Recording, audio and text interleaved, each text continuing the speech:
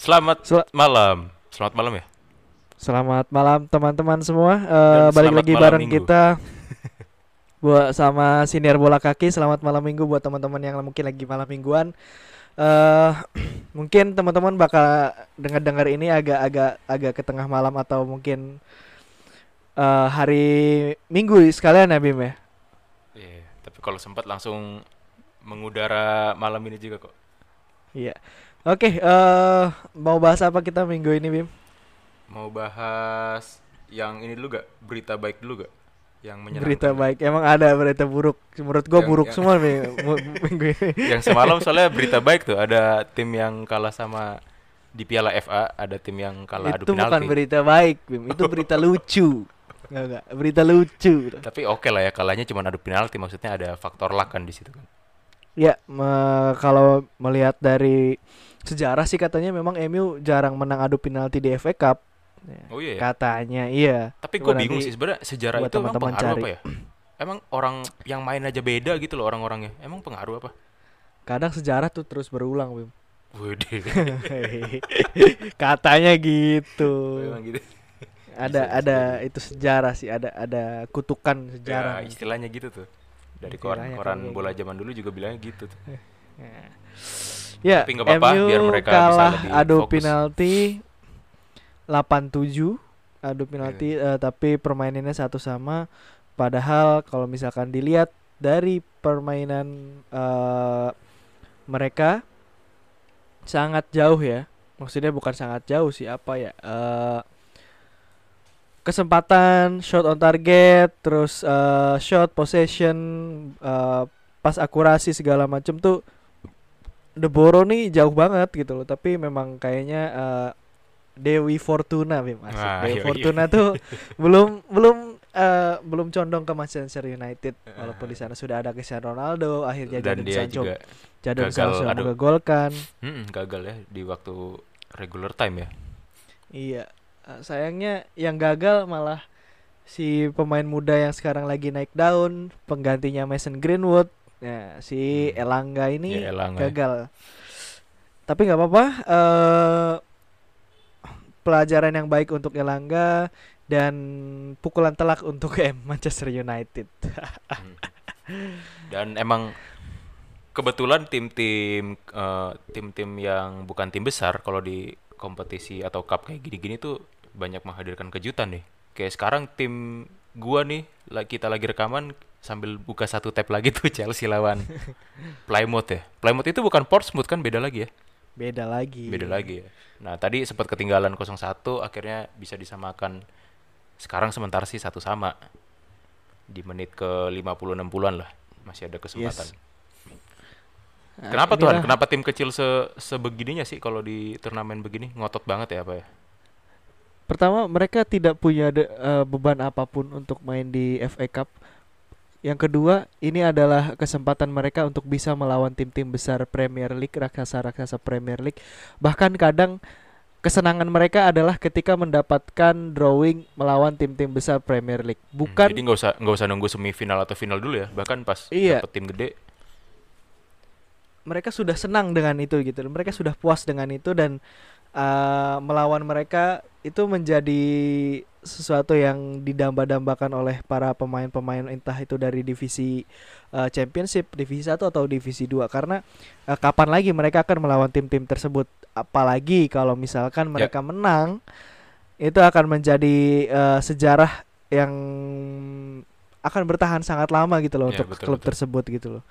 Sehingga ketika mereka bermain passionate terus permainan mereka akan all out, tidak ada beban apapun, mereka akan bermain sedemikian rupa sebaik mungkin untuk bisa ya setidaknya bisa apa ya?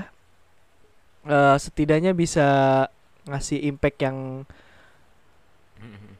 baik di permainan itu dan memberikan yang terbaik dan berdoa semoga hasilnya terbaik juga. Dan ini menjadikan gua sih sangat ya tidak heran kalau misalkan Inggris tuh menjadi kiblat sepak bola karena FA Cup nih salah satu kompetisi tertua di dunia, Hmm, terus juga semua divisi yang ada di sepak bola Inggris ikut ya. ikut serta terus juga ikut menjadi peserta gitu ya Bim. Terus Hmm. semuanya bisa berpartisipasi, semuanya bisa menang lawan MU, Ya, semua bisa menang lawan Chelsea, ada semua. Chelsea bisa kalah dengan siapa Hmm. saja gitu loh. Bisa dibilang kesempatannya hampir sama semua ya, apalagi yang berangkat dari tim-tim yang ini nih, bukan tim besar gitu. Betul Giant betul. killing istilahnya, istilah sekarang kan. Betul. Hmm. Bahkan kan dulu Jamie Vardy juga main di untuk divisi 3 atau divisi berapa di Inggris, bisa ya bisa lawan-lawan tim besar tuh berkat FA Cup itu sendiri kan. Akhirnya dia dilirik sama Leicester Nah, dan jadi ajang sekarang itu juga ya, menjadi ajang unjuk iya, gigi pemain-pemain ini nih. betul betul. Hmm. Dan ya kita lihat sudah fourth round, Arsenal sudah tidak sebagai juara terbanyak FA Cup, tidak bisa berbuat banyak tahun ini. Masih eh kemungkinan Chelsea, City, Liverpool akan bisa mendominasi FA Cup. Hmm. Dan kalau misalkan dilihat dari permainannya sampai menit ke 61 ini Chelsea belum bisa Membongkar. membongkar pertahanan Plymouth yang pakai 3 back dengan 5 back ketika bertahan. Hmm. Disayangkan sekali tadi peluang emas dari Lukaku gagal dituntaskan dengan baik oleh Lukaku. Nah, begitulah Pecah. dia. Semoga ada peluang lagi lah. Tapi Betul. padahal Dan ya kalau gue lihat ngomong-ngomong, di kompetisi begini, tim-tim gede juga full tim ya Han, ternyata ya. Gue kira banyak turunin pemain muda. Ternyata lumayan buat itu full nih, tim juga buat nih buat makanya. pemanasan gitu kan. Apalagi nih Abis libur ya. menurut gua ini kayak kemarin MU habis libur, terus Chelsea ini juga habis libur. Kenapa mereka menurunkan full tim? Karena untuk mempersiapkan minggu depan, ini pertengahan minggu depan kan sudah Liga Inggris sudah mulai bergulir kembali kan ya. Ya. Ini jadi ajang yang lumayan baik untuk memanaskan kaki-kaki pemain yang kemarin. Mungkin ada yang main di FIFA Matchday, ada juga yang enggak kan. Jadi kebugaran mereka enggak semuanya sama gitu. Ini penting gitu. Mhm. Beda kalau misalkan kayak di tengah minggu yang memang sudah padat Liga Inggris, pasti tim-tim macam Liverpool, macam MU juga nuruninnya lapis-lapis dua Iya, iya juga sih. sih biasanya. Betul, betul. Udah deh Han, kita masuk ke pembahasan berikutnya. Kemarin minggu ini itu habis ini ya, penutupan bursa transfer ya. Deadline day. Penutupan bursa Nah, deadline dan di saat day tanggal detik-detik 31 akhir itu kemarin. justru transfer-transfer di beberapa liga tuh ini ya, langsung pada ngegas gitu, langsung pada deal deal deal gitu. Emang emang sengaja sih kayaknya semuanya tuh ditaruh di minggu-minggu akhir jeda transfer ya, ataupun bulan transfer, karena ya pertama bikin shock terapi buat fans, terus Hmm. juga apa pertimbangan yang banyak dari Harap-harap klub-klub. harga harga turun juga kali ya, harga. Iya, jadi banting harga pada Hmm. segala macam kan, banyak deal-deal yang keluar ataupun yang deal-deal baru yang Betul. akhirnya bisa tercapai gitu. Betul. Yang bikin kita shock terapi juga tuh ini nih, salah satunya dari Barca nih Han. Barca di detik Yes, akhir kedatangan langsung dua pemain, yaitu mantan kapten lu yang lagi dipinjamkan kan masih ya ke Barca itu ya, si Auba. betul, Nah, betul. dipinjamkan sama satu lagi dipinjamkan juga dari Wolves, yaitu si Adama Traore. Gimana nih menurut lu? Bisa kebaca gak sih ini Xavi maunya apa gitu, manajemen Barca tuh tujuannya apa, jangka pendek jangka panjang gitu dengan mendatangkan dua orang ini. Kalau menurut gua Xavi lagi ngincar apa ya, performa yang agak menanjak mungkin di tengah tahun ini. Jangka pendek mereka setidaknya bisa nembus Liga Champion kayaknya Bim. Kalau menurut gua ya, kalau misalkan untuk juara dan untuk eh apa bersaing dengan Real Madrid Hmm. agak sulit karena Ya. starting mereka yang kurang baik. Dan jangka panjang pasti mereka, kalau menurut gua Xavi sebagai seorang lulusan lama saya akan tetap bertumpu pada talenta muda dari jebolan akademinya Barca.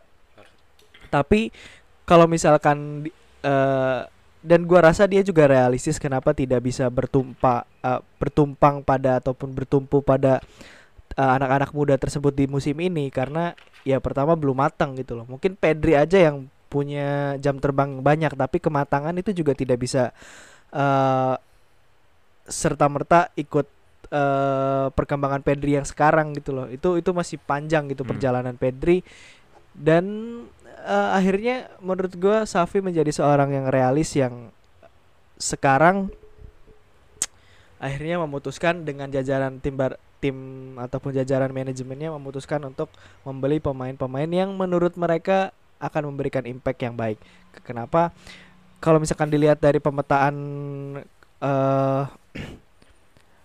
transfernya, semuanya Ya. hampir dari lini tengah ke depan, Nabim. Dari Hmm. Ferran Torres, Adama Traore hingga Auba. Karena kalau misalkan kita lihat ataupun lu perhatikan terakhir ketika membeli Kun Aguero, sebetulnya Koeman sudah sedikit membenahi lini depan dari Barcelona itu sendiri. Hmm. Tapi Hmm. ketika berlanjut kabar adanya eh, penyakit jantung yang dialami oleh Sergio, yang akhirnya Jadi Sergio pensiun memutuskan dini ya. untuk pensiun dini, Hmm.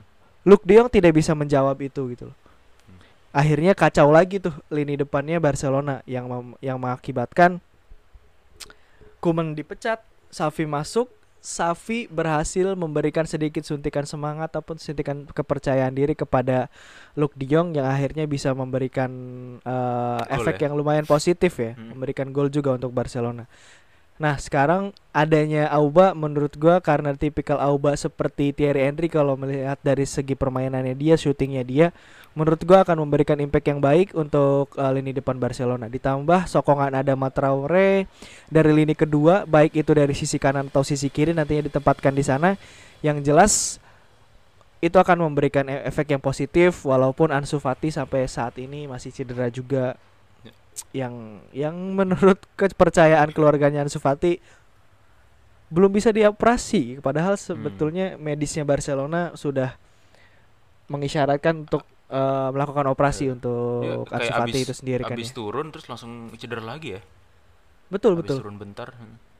Cedera. Tapi menarik juga sih yang kayak dua pemain ini nih, si Auba sama si Adama Traore datang dengan penuh motivasi masing-masing nih.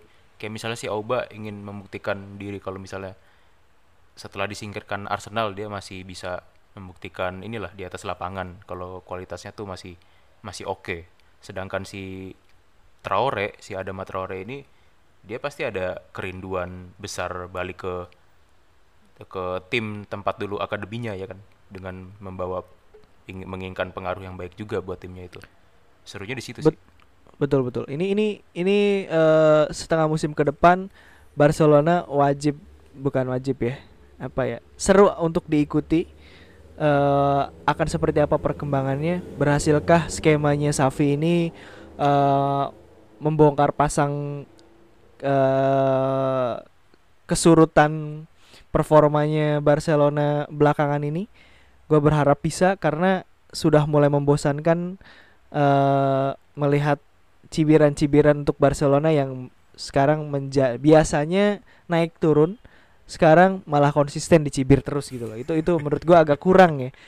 Seharusnya tim yang enak dicibir tuh tim yang kadang bisa membalikan apa fakta di lapangan gitu loh. Hmm. Mereka dicibir tapi bisa membalikan itu menjadi sebuah pujian, akhirnya gagal lagi dicibir lagi, kayak gitu menurut gua fluktuatif yang sangat seru. Tapi sampai saat ini Barcelona malah menjadi tim yang selalu konsisten untuk dicibir masyarakat dengan performanya yang tidak konsisten. Nah, kita tunggu setengah musim ini, apakah di akhir musim nanti peringkat dan peningkatan permainan dari Barcelona ini bisa kita nikmati dan membuahkan hasil yang baik. Kayak gitu Ya, untuk Barcelona. Cukup soal untuk bongkar Barcelona. pasang pemain nih, di Liga Inggris juga di minggu ini ada banyak transfer terjadi juga nih. Dan menurut gue Betul sih betul. cukup seru juga.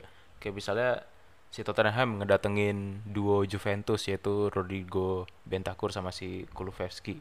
Meskipun dia juga ini ya, kehilangan beberapa pemain lini tengahnya kayak si Lo Celso, Dombele, terus dan Dele Ali juga tuh, pemain yang sebenarnya oke menurut gue. Gimana tuh Han, si Spurs ini? Apa sih punya konten nih? Ya, kalau misalkan dilihat dari skema ataupun permainan pemain yang ditinggalkan oleh Nuno Espirito memang eh, terlalu gemuk skuadnya Spurs, tapi tidak dibarengi dengan kualitas yang baik. Dan selalu gua pertanyakan dari awal Nuno Espirito menjabat sebagai pelatih Spurs, bahwa lini tengahnya Spurs ini tidak memberikan permainan yang interaktif, tidak bisa memberikan efek yang baik untuk permainannya Spurs itu sendiri, sehingga sangat-sangat yakin gua waktu Conte menjabat sebagai pelatih Spurs, yang akan dibenahi dari Spurs itu sendiri entah itu lini belakang ataupun lini Tengah tengah, sih ya. dan terbukti akhirnya sekarang lini tengah Hmm.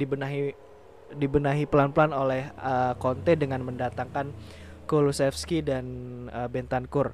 Walaupun Kulusevski mungkin posisinya ya gua kurang tahu tepatnya apa, tapi yang jelas lini tengah ke depan ini akan makin dibenahi oleh Ya. Antonio Conte untuk musim ini. Setidaknya Antonio Conte berhasil menempatkan Spurs pada posisi yang aman dulu deh, yang aman di Betul. 4 besar gitu loh. Walaupun di 4 besar lumayan sikut-sikutan nih, Arsenal, Keras ya. Spurs sama Manchester United nih lumayan sikut-sikutan untuk West Ham, West Ham. ditambah sekarang ada the Great Moyes, the Lord Moyes nih yang lagi kencang-kencangnya. Walaupun ya sebetulnya di pertengahan musim ini kelihatan West Ham agak mulai turun. Iya, ya. Apakah akan kembali ke setelan pabrik atau tidak, kita Sama lihat MU aja aja kalah nih. sama MU. Betul. Padahal MU kan di awal musim masih di bawah dia levelnya permainannya. Tapi sekarang kemarin lumayan seru juga.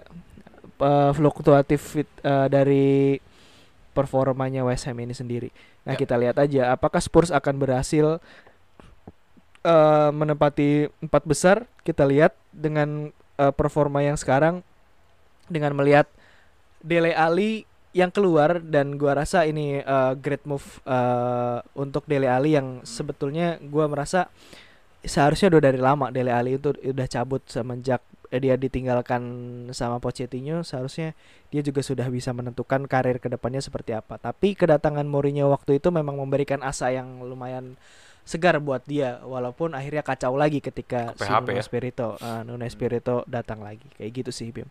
Selanjutnya Everton ya, Bim.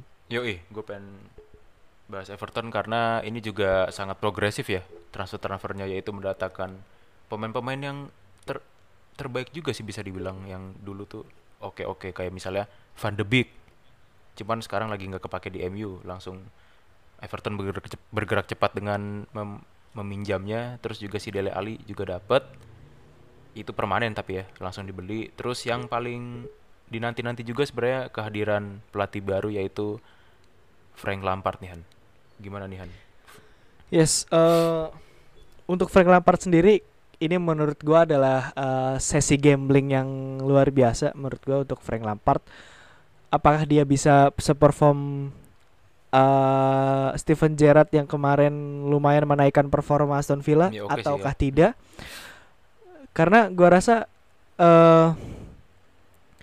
gambling yang lumayan besar untuk Frank Lampard. Kenapa? Untuk dirinya sendiri dan untuk Everton ini akan menjadi pertaruhan yang berharga gitu loh. Kalau misalkan Lampard berhasil, Everton naik, ya dua-duanya akan memberikan akan mendapatkan kredit yang baik gitu loh. Tapi ketika Frank Lampard ini sedikit saja kepleset, zona degradasi udah ada di depan Tipis banget mata Everton gitu loh. Dan ini menurut gua gambling yang ya entahlah, mungkin karena ya Lampard memandang dirinya sudah layak ataupun mampu untuk mengangkat performa Everton, atau mungkin memang karena Lampard nih butuh kerjaan kali, Bim. Udah kelamaan nganggur, takutnya nanti makin Betul. tumpul juga insting latihnya dia. Tapi kita kasih kesempatan setengah musim ke depan ini akan seperti apa Everton, karena ketika masih ada Moyes di sana, sebenarnya Everton tuh menjadi tim yang memang punya manajemen yang baik, terus Stabil ya juga bisa dibilang ya. bisa dibilang stabil, pemilihan pemain-pemain yang baik dari Fellaini, Lukaku dulu ya. Sebetulnya kemarin juga pemain-pemain Everton tuh masih bagus menurut gua setelah eranya Rooney selesai ya. Di sana ada Andre Gomez, di sana ada Jordan Pickford, di sana ada Gylfi Sigurdsson. Waktu itu kemarin juga sempat ada James James Rodriguez. Hmm. Terus sampai sekarang masih ada Calvert-Lewin, Luka Dean segala macam masih ada. Tapi entah kenapa tahun ini kacau balau ya menurut gua. Everton Ya. menjadi tim yang lumayan kacau balau. Entah dari Ngeflopnya parah manage, ya berarti. iya Dengan materi dari pemain yang relatif sama gitu. Hmm. betul. Dan ya siapa lagi yang bisa disalahkan kalau misalkan bukan pelatih? Ya udah, Ya. akhirnya pelatih lah yang jadi kambing hitam. Nah, kayak balik ke Van de Beek Nah, iya nih untuk sebentar. Van de Beek sama si Dele Alli ntar bakal gimana sih perannya, tumpang tindih kah di lini tengah? Apa enggak, atau bisa saling mengisi masing-masing, gimana tuh? kalau menurut gua, kalau misalkan dari tipe tipe Van de Beek itu sendiri, dia bukan playmaker yang bisa berjalan sendiri ataupun apa ya, bukan tipe Bruno ya menurut gua. Hmm. Bukan tipe Bruno. Dia eh menurut gua dia adalah playmaker ataupun lebih ke attacking midfielder, cenderung sentral ke attacking midfielder, dan bisa bermain sejajar dengan seorang Dele Alli. Nah, yang gue pertanyakan sebenarnya Dele Allinya. Sebenarnya kalau misalkan ngelihat dari ditarik benang merahnya dari dia ketika bermain untuk Ajax, dia adalah tipe attacking midfielder yang berpasangan dengan attacking midfielder yang lain ataupun central midfielder yang lain, dan Hmm. bukan tipe orang yang bisa mengalirkan bola dengan seluas itu seperti Bruno. Dia eh, dia bisa mengontrol permainan tapi bukan menghasilkan ataupun memproduksi operan-operan yang ajaib kayak Bruno. Hmm. Nah, dia bisa mengatur permainan, mengatur tempo, mengatur serangan dengan membuka ruang, dengan memberikan kesempatan striker-striker mengeksploitasi ruang yang dia buka gitu loh. Hmm. Itu sih yang menjadi uh, kekuatan besar dari Van de Beek itu sendiri, dan mungkin bisa dilengkapi sama Dele Alli yang bisa memproduce. Iya, lebih. Bahkan dia sering dulu waktu Pochettino kan Dele Alli sering banget ngasilin gol kan, Bim. Hmm. Nah, itu Ya. mungkin seharusnya bisa keluar lagi sih dengan bertandem langsung dengan si Van de Beek ini sendiri. Nah, Ya, tergantung. posisi Dele Alli kan kurang lebih ini lah ya, dibilang di belakang striker gitu lah. Betul, betul. Mhm. Nah, itu yang Van de Beek yang bisa mengisi, entah itu di ketika bisa sejajar secara vertikal ataupun horizontal. Menurut gua Van de Beek bisa mengisi itu sih, Ya. kayak gitu. Oke, menarik. Semoga Lampard bisa inilah ya. Gue sih harapannya dia masih bisa menyelamatkan Everton dari jurang degradasi, terus paling nggak dapat lumayan peringkatnya lah. Soalnya kalau misalnya kita lihat dulu di Chelsea kan dia oke-nya saat saat di situ adanya keterbatasan, nggak bisa beli pemain, terus dia malah manfaatin pemain-pemain muda akademi tuh. Sedangkan di Everton nih nggak, keadaannya kurang lebih nggak sama seperti itu. Dia dapat pemain baru malah, makanya menarik lihat gimana nih sepak terjangnya nanti. Terus juga gue mau bahas sedikit aja nih Han, soalnya ini ada kaitannya sama lu juga, yaitu Arsenal nggak dapat Dusan Vlahovic nih yang malah ke Juve. Gue sangat Yang gue mau bahas bukan Vlahovicnya ke Juve atau enggak rekrutan Juve, tapi lebih ke berarti striker Arsenal nih sekarang siapa nih, dan mainnya mau gimana Arsenal nih. Arsenal menurut gua adalah sekarang dengan tim dengan komposisi pemain terminimum, baik Terkompek ya. dari jumlah, baik dari jumlah, baik dari skill, baik dari kemampuan individu ataupun dari hal-hal yang lain, atribut-atribut pemain lainnya sangat minimalis. Oke, Ini dibilang dari kemarin Arsenal butuh belanja, malah ngelepas-lepas pemain kan. Lucu sih itu. Mungkin aja ini ya lagi nebelin kantong buat Hmm. nanti musim panas, tapi terlalu bego juga dengan pergerakan yang tidak ada seperti ini, Heeh. menjual-jual pemain tapi bertarget untuk masuk ke empat besar. Itu agak agak kecewa gue sih di situ, melihat Arsenal itu sendiri. Kenapa melepas pemain-pemain yang menurut gue bisa memberikan impact yang baik untuk tim, terutama memberikan trends positif yang walaupun tidak bisa menang melawan tiga besar yang ada di papan atas, seharusnya bisa menang lawan 14 tim lainnya yang ada di bawah mereka gitu loh. Dan Terus itu semakin kesini ya semakin semakin kacau aja, ditambah El Neni belum balik, Muhammad Salah kan ya, mhm, apa ya, El Neni sama Milan. Muhammad Salah kan lagi di Mesir, Hmm. lagi membela Mesir gitu. El Ya, Neni belum balik, lini tengahnya masih masih masih ya masih empot-empotan gitu hmm. loh, masih Lini masih depan apalagi kurang sih banget. sekarang lumayan Lini depan riskan. apalagi, siapa sih strikernya sekarang gitu kan? Makanya Itu pertanyaan besar gitu loh. mau Bahkan nggak mau ntar ya, satu dua pertandingan pakai-pakai lagi tuh si Nketiah gitu kan. ya iya, nggak ada lagi, nggak ada lagi mau pakai siapa lagi gitu loh. Mau pakai, gua sih mending Van Persie, udahlah baliklah Van Persie, balik sini Van Persie. Gua kesel banget. Padahal kemarin sempat gue kira malah yang jadi paling gak si ini si Isak gitu nggak jadi juga ternyata. Bahkan pendekatan aja kayaknya enggan gitu loh tim Arsenal Adem-adem ke gitu sana. ya.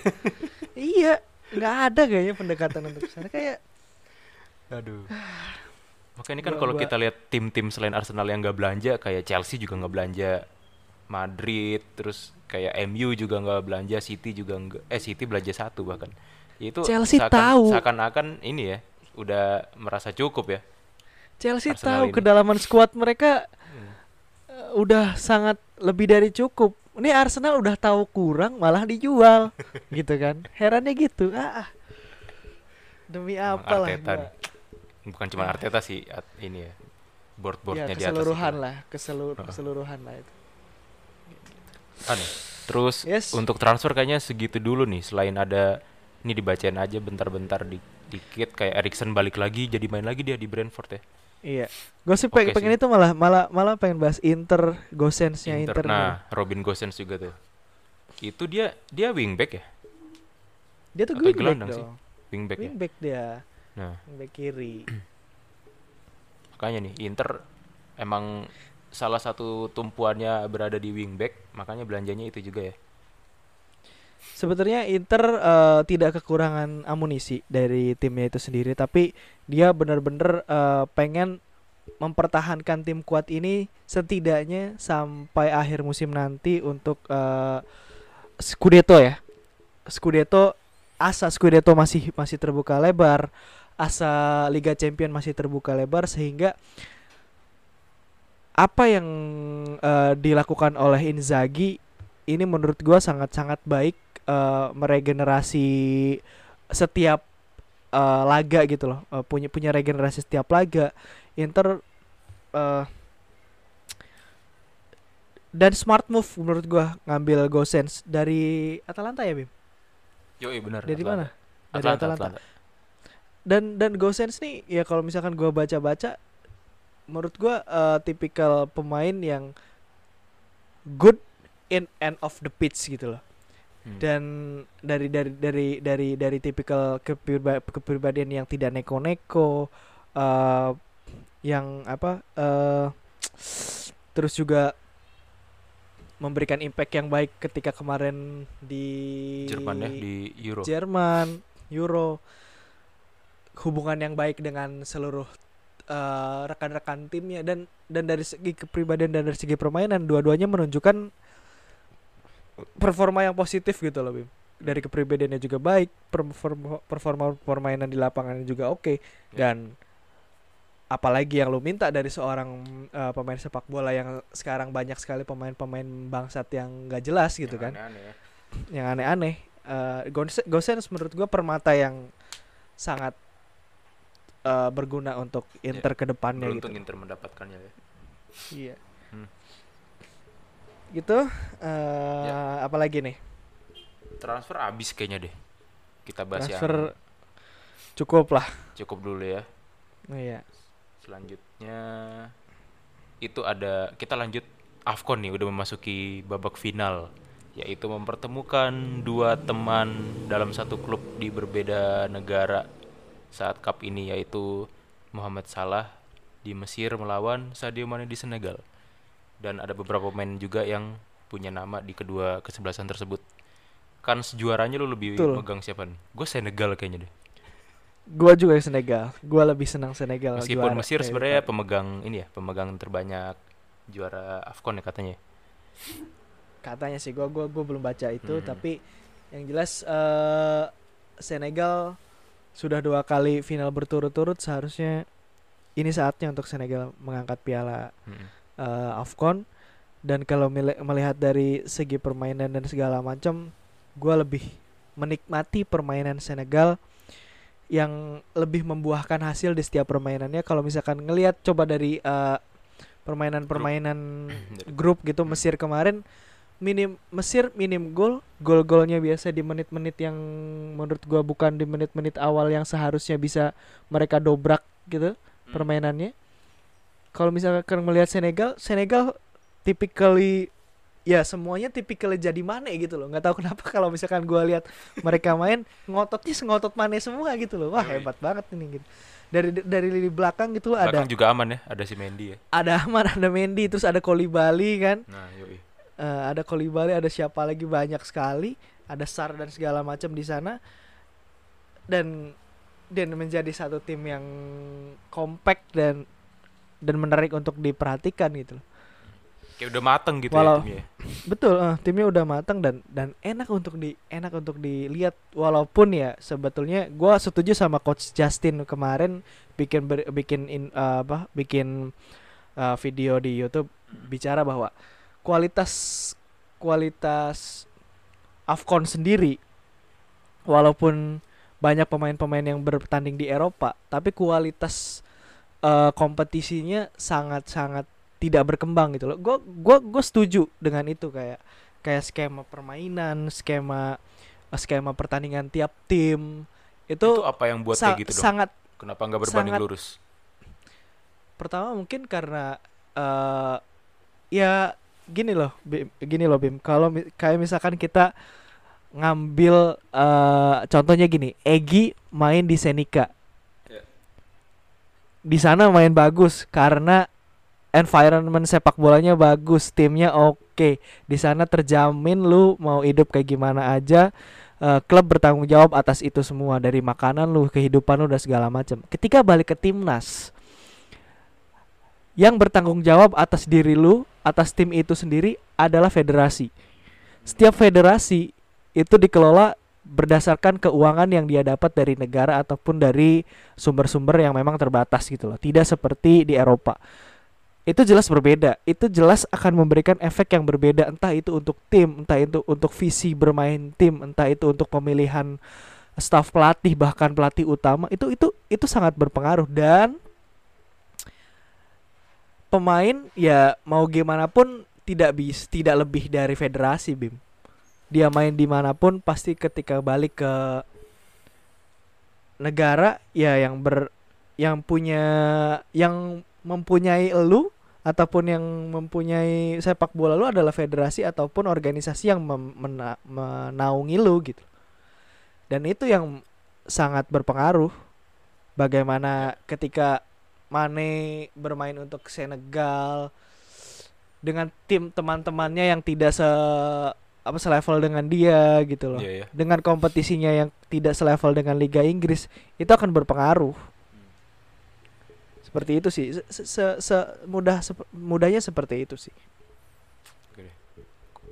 Berarti itu tanggal berapa sih? Minggu ini kayaknya ya finalnya ya. Minggu malam Senin ya. Senin Waduh. dini hari. Waduh, Senin dini pas hari. banget. Aduh. Pas banget Pas sambil banget. nonton Inter lawan Milan nih. Duh, gua Derbynya mager banget bapak-bapak lagi. berada di hari Senin subuh dini hari, terus besoknya hari Senin lagi kan. Paling mantap Iya, sih emang. Gue mager banget sama Paling Seninnya masuk mantap. lagi harusnya. Kalau Seninnya UEFA tuh kan mantep banget itu. Masalahnya kalau timnya pas kalah juga tuh loh. Seninnya nggak ada motivasinya sama sekali, Pak. Ya, langsung kita bahas itu aja, si Derby Milano. Derby Milano ini Kalau di derbynya. pertemuan pertemuan pertama musim ini sih Ini berakhir Serie A. imbang Ini 1-1. Serie A. Iya, di Serie A. Wah, Sekarang ini pertemuan kedua nih. merupakan kesempatan terakhir Pioli untuk memberikan atau untuk menunjukkan bahwa dia adalah pelatih yang bukan setengah-setengah. Dulu waktu megang Inter kan dia berhasil mengangkat performa Inter tapi setengah-setengah. Begitu juga ketika dia di Milan sekarang. Dia Ya. berhasil mengantarkan Milan balik lagi ke zona Liga Champion Mm. tahun lalu. Sekarang digadang-gadang di awal musim mengantarkan Milan di pucuk klasmen tapi akhirnya disalip lagi karena keseleo. Disalip lagi oleh Inter. Nah, ini kesempatan emas untuk Pioli untuk menunjukkan bahwa ya dia bukan pelatih yang setengah-setengah, harusnya bisa memberikan lebih untuk Milan. Dan kalau misalkan berharap Inter ini dijegal sama Atalanta ataupun sama Juve, Agak susah agak juga ya. terlalu susah sih menurut gua, karena Inter nih punya kapasitas yang di atas rata-rata dengan tim lain di Serie A. Kesempatannya ya hanya harus dijegal dengan kakinya sendiri. Pioli harus bisa eh, mem- menjadikan ini kesempatan emas untuk menjegal Inter ya, Bim. Ya. Dan kalau misalkan dari skema permainan ataupun dari susunan pemain, menurut gua Milan punya kesempatan. Milan punya kesempatan karena semua yang dari itu udah balik harusnya, Bim ya. Si Kessie paling nyusul kali. Kessie Kessie Udah gugur sih dia Pantai Gading kan. udah gugur kan? Iya, iya. Harusnya sudah balik Kayaknya sih udah. kemarin. Ya itu seharusnya kalau misalkan Kessie udah balik, terus yang lainnya juga sekarang kayaknya yang cedera nggak banyak kan, Bim? Nggak ada sih. Kayaknya nggak ada Nggak sih ada. menurut. Dan itu Kayaknya bisa bisa saling turun dengan kekuatan penuh lah kedua belah tim. harus lah, Hmm. harus kapan lagi gitu loh. Hmm. Kapan lagi nggak ada kesempatan lagi, dan ini ya hidup dan matinya buat Milan menurut gua. Kalau misalkan dia sampai menahan imbang aja udah chance-nya terbuka lebar gitu, Bim, untuk bisa lebih mepet lagi, bisa Hmm. bisa bisa nyalip gitu loh. Tapi kalau misalkan kalah, Wah, udah ada habis ada sih. ada habis sih menurut gua, karena Ya. nggak hanya kalah dalam poin, kalah Mental dalam ya. mentalitas juga. Hmm. Kalau menurut gua gitu sih. Ya Milan ada semoga yang cedera kayaknya si Tomori Milan itu deh paling. Fikayo Tomori Hmm. main efek juga tuh kayaknya. Main efek juga ya. Emang backnya rada lucu juga sih ini Milan nih. Dibanding Inter loh. Ya, Makanya gue ngelihatnya perbedaan dua tim ini, Milan sebenarnya secara kualitas dan pengalaman dengan Inter di zaman yang sama sekarang ini masih di bawah Inter. Cuman ya jadi itu karena masih di bawah Inter, kita ngelihat Pioli udah bisa sejauh ini sih udah oke sebenarnya. Cuman betul karena betul. sejarah dan gengsi buat si tim Milan ini juga begitu besar, ya tuntutannya juga besar, jadi nggak bisa cuman pasrah dengan diduduki Inter gitu loh. Sayangnya di situ. Betul. Meskipun Betul kualitas sekali. juga Inter di atasnya, maksud gue. Ya Ya, gitulah. Ntar gue siap begadang lah sambil bisa nonton dua tab kayaknya kalau misalnya jamnya sama ya. Sambil nonton Afcon. asik. Ya udah. Oke. Ada lagi nih Mbas.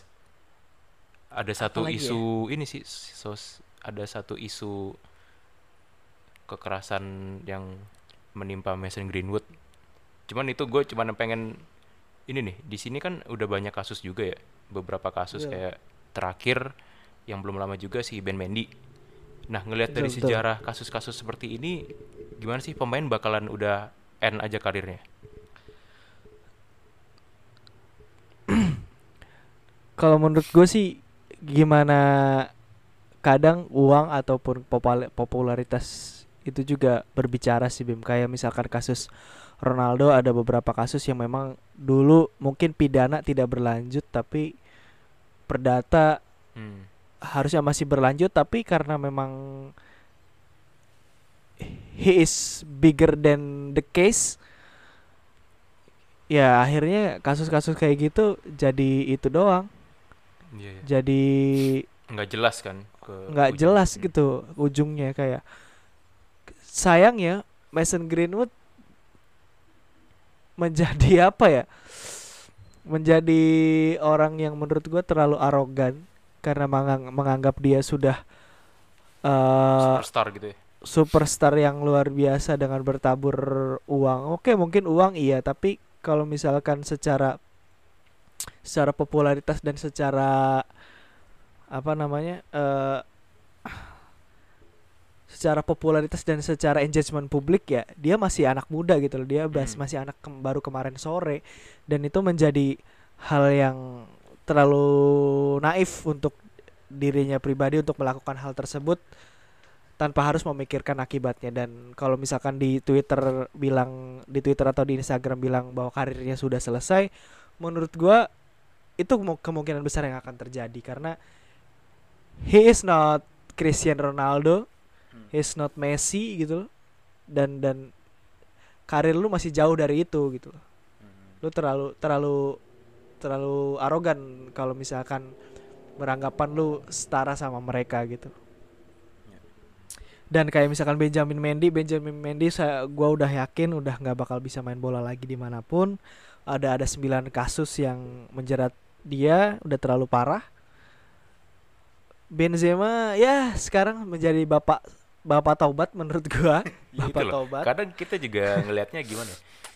Ya satu satu fenomena juga ketika dulu ada catatan seperti itu, tapi toh dia berubah dan ini ya, dan Betul. menjadi semakin dewasa dan semakin baik, dan yang penting tidak mengulanginya. Sebenarnya ada juga kan contoh yang ternyata masih bisa menjalani sepak bola itu kayak Benzema gitu-gitu kan. Betul. Cuman ya kita Ya, kita nggak tahu juga sih nih. Berharap yang terbaik untuk korban dulu tentunya. betul ya. Semoga korban mendapatkan keadilan yang memang harus didapatkan oleh dia. Ya, betul. Jangan sampai orang-orang yang punya uang, yang punya popularitas, yang memang mendapatkan keuntungan dari hal-hal kayak gini sih menurutku. Ya, Itu sudah banyak dan cukup singkat dan padat kayaknya episode kali ini ya. cukup lah Bim, jangan kebanyakan Cukup ya. ya. Ya udah. Tinggal Kayaknya membingungkan Chelsea juga lanjut sih. di laga penalti Ya kayaknya. extra time, extra Aduh, time dulu nih. ngeri-ngeri juga nih. Yaudah deh, Ya biar gue lanjut seru lah nonton itu kalau, dah. ya gue juga berharap ini penalti sih, seru kayaknya. Ada Kepa soalnya. Yoi. Oke, thank you teman-teman Siner Bola Kaki sudah mendengarkan. Semoga episode kali ini memberikan sedikit insight baru buat teman-teman dan memberikan informasi-informasi yang akurat. Thank you Bim. Ya, teman-teman juga BTW in the Busway bisa ngefollow kita di ini ya, di sosial media Instagram. Kita udah ada, namanya itu Senior Bola Kaki, tinggal di search aja. Ya, Mhm. jangan lupa selalu mendengarkan kami, like foto-foto di Instagram juga. eh Kalau enggak atau DM DM boleh kasih follow, saran juga boleh sih ya, Anda. Kita akan boleh sangat boleh. senang. Sangat senang untuk Yoi. mau diskusi juga, Oke. bisa boleh gitu Ya. kan. Tinggal info kami di Instagram kami ataupun langsung ke akun-akun IG pribadi kami. Ya, Silahkan. ya udah, ya udah Oke, teman-teman. ciao. Selamat bermalam Sampai minggu. jumpa. Jaga kesehatan yang penting ya. Kasus lagi ada Betul. lagi. Yoi. Kasus lagi parah lagi, naik Sehat-sehat lagi. selalu. Saya selalu sampai jumpa di episode selanjutnya. Bye.